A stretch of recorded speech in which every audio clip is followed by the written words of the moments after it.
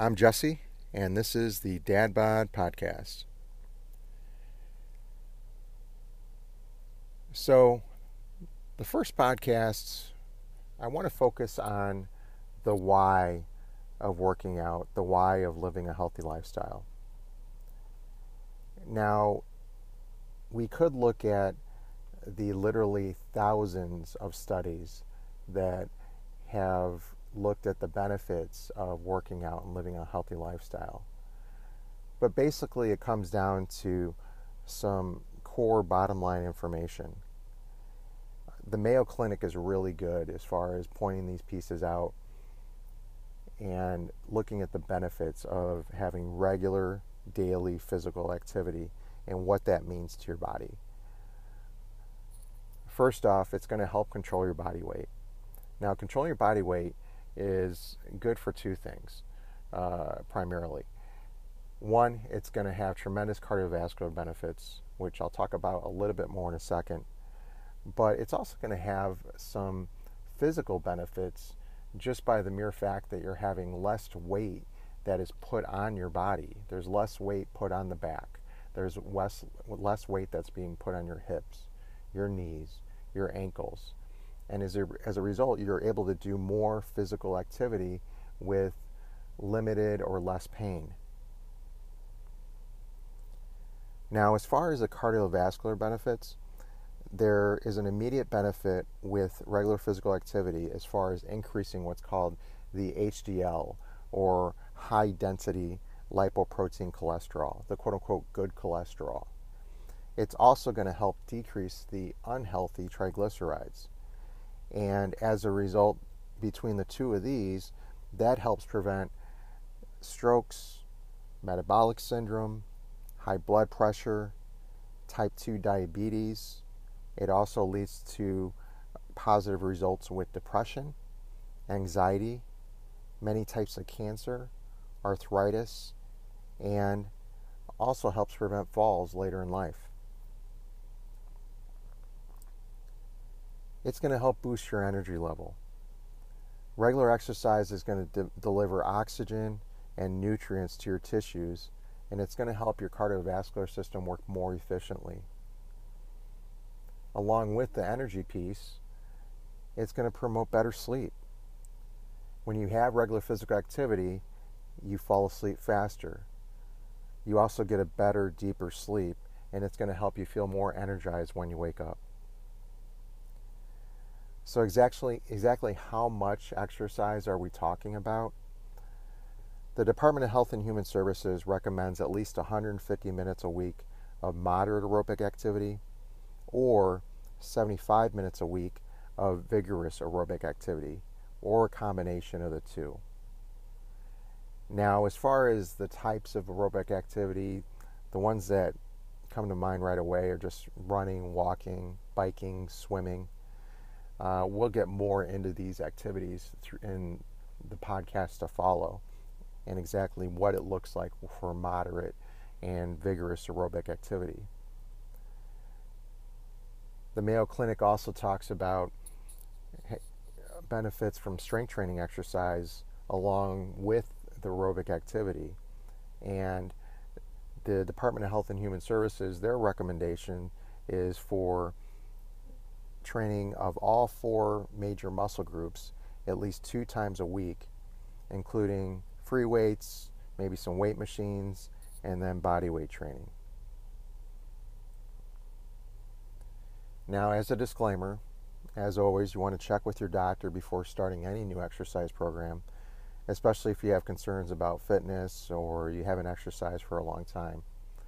And definitely if you have chronic health problems such as heart disease, diabetes, or arthritis. Now, let's get more into the why of working out and living a healthy lifestyle. If you don't have a reason to start out working out or living a healthy lifestyle, then the how of getting started really doesn't matter. So why should you work out? Why should you live a healthy lifestyle? The former bodybuilder and actor Arnold Schwarzenegger once said that in order to start out anything, you need a vision. The vision is the answer to that question of why. In Arnold's case, his vision in 1970 was to become Mr. Olympia. The Mr. Olympia title is awarded annually to the winner of the Men's Professional Bodybuilding International Contest, created by Joe Weider. Joe also co-founded the International Federation of Bodybuilders with his brother Ben Weider. The Mr. Olympia contest is pretty much the equivalent of the Super Bowl in football, or the World Series in baseball, the NBA championship in basketball, or the Masters in golf. Once you have that vision, you have to make a conscious decision to work towards that goal, much like Arnold did. Arnold talks about how with every rep, every set, every minute of cardio, he was happy while others around him were feeling like it was some form of work or were just downright miserable. The reason he was happy is because he was one rep, one set, 1 minute of cardio closer to reaching his vision of becoming Mr. Olympia. All of this, mind you, was at the same time that he was working as a full-time construction worker, taking acting classes for 4 hours a night, living in a small apartment, and was also very new to the country. Arnold said that he would only sleep 6 hours a night because of all the things that he wanted to do to reach his vision. When people would tell him, well, I need my 8 hours of sleep, he would tell them, you just need to sleep faster. Arnold went on to win the 1970 Mr. Olympia. This was his first of 7 Mr. Olympia titles. In case you were wondering, the record number of wins is 8, and is held by Lee Haney and Ronnie Coleman. Your vision is most likely not to become the next Mr. or Mrs. Olympia. If it was, you would probably not be listening to this podcast. However, that does not mean you don't have a vision. That vision is worth writing down and making a plan to achieve. Anything worth doing is worth writing down. Your vision may be able to keep up with your 7-year-old while you play in the backyard. Your vision may be able to have the physical capability to mow that backyard. Or maybe your vision is to walk around the mall with your teenager and not be out of breath. Or maybe to wear the clothes that you once wore in your 20s or 30s. Maybe your vision is to be able to golf with your grandchildren. Your vision is just that. It is your vision. It is personal, it's unique, and it's important to you. Once you have figured out what that vision is, you should write it down. Once you've written it down, you can figure out short-term goals that will allow you to ultimately realize that vision. For example, if your vision is to walk around the mall with your teenager, then maybe your short-term goal is to walk from the parking lot to your favorite store in the mall and back. The how of reaching those short-term goals is part of what we'll talk about every week. Now, to get you started, you have to have some sort of baseline as to where you're at right now. That way you can see how you're progressing towards your short-term goals and then ultimately your vision. Now, some examples of your baseline measurements. What I would look at is the first thing, obviously, would be your body weight. Now, I caution you to look at this and say, well, my long-term goal or my vision is to lose X number of pounds. Because what I want you to appreciate from the body weight is that as you gain more muscle, that may affect your weight, but you are still reducing size and becoming more fit. So you may be 150 pounds and you want to be, as a long-term vision, at 135 pounds. But your body weight in your most fit condition may actually be 140 pounds or 145 pounds.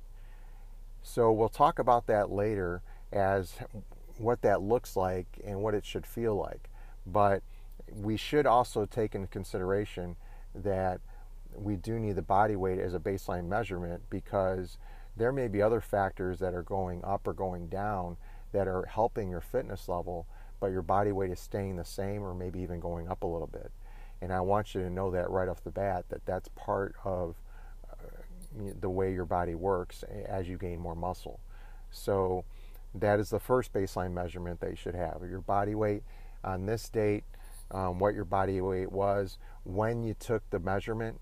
The time of day does affect it as far as how much water is in your system and how hydrated you are. So first thing in the morning is an easy time to take it. So roll out of bed and you're stepping on the scale and you get that body weight right away. The next thing I want you to appreciate is the cardiovascular benefits, and want to get a baseline for that. So I would like you to get your resting heart rate and your blood pressure. Now, you may not have access right away to getting that done, but an easy way to do it is to give blood. I give blood on quite a regular basis, and with that, they're going to look at many of your vitals, and part of that is your resting heart rate and your blood pressure. So you're able to get a good reading of your resting heart rate and your blood pressure, and at the same time, you're maybe helping someone out by giving blood. So that would be a good option for anyone in order to get their resting heart rate and blood pressure. Or you can just make a visit to your doctor and get those baseline measurements as well. Now, another good thing I like to do is have people take their all-time favorite outfit. So whether it's that favorite dress of yours, or that favorite business suit, or it's that favorite swimsuit, whatever it is that just, you really love wearing it, but maybe you don't fit in it the way you want to, and you don't feel as good as you once did when you first bought it. So grab that favorite outfit, go ahead and put it on, and maybe write down some remarks on how it feels to wear that outfit. And whether it's a little tight here, it's a little loose there, I wish, this part looked better. And that can give you a visualization as to what your baseline is right now, and ultimately help you get to where you want to be in that quote-unquote favorite outfit of yours. And then, of course, take a selfie, and that's going to give a nice photograph of what you're remarking on as far as what feels too tight or feels too loose in that favorite outfit of yours. Another baseline measurement may be how far you can run without, getting too out of breath or feeling like you're too weak. So exactly how far is that? Can you run half a mile? Can you run 3/4 of a mile? Whatever it is, and to get that baseline measurement of how far you can run. Maybe you can't run at all. And if that's the case, you look at how far you can walk. And the same thing, before you get into too much pain to where it's prohibiting you from walking further, or you're just getting out of breath. So again, a good baseline measurement of how far you can run and how far you can walk. Now, as we get into the strength piece, we'll talk about the correct ways to do these lifts as the podcasts go on. But the way that I look at true strength is I look at 5 key large movements, or what we call compound movements. And those would be an overhead lift or military press. So how much weight you can do for that. And when I say how much weight you can do with that with 3 repetitions. So nothing where you're maxing out with just one major lift. That's just setting you up to potentially hurt yourself. I'm looking at a 3 repetition max for your military press or your overhead lift. And then the next one would be a flat bench press. And then the next would be a squat. The next would be a pull-up. If you can't do a pull-up, then what can you do with a lat pull-down? And we'll talk about what that is in later podcasts too. And then the last one will be a deadlift. So those 5 movements, again, the military press, the flat bench, the squat, the pull-up, and the deadlift, how much weight you can do with those for 3 reps comfortably So your 3 repetition max, and that gives you a good idea of what your total body strength is. Now, all of these, or some of these, you pick and choose for, again, your baseline measurements, because you got to start somewhere. And that's going to be your baseline for as we move on from week to week and month to month and year to year, because ultimately this is going to be a lifestyle. And that's why we focus a lot on the why at the beginning, because again, if you don't have a reason to do this, it's going to be harder for you to appreciate the how and ultimately reach your short-term goals and then ultimately your vision. Now, I want you to remember that it's not just about the vision. Remember to enjoy the journey to the short-term goals along the way. So again, remember to enjoy the journey.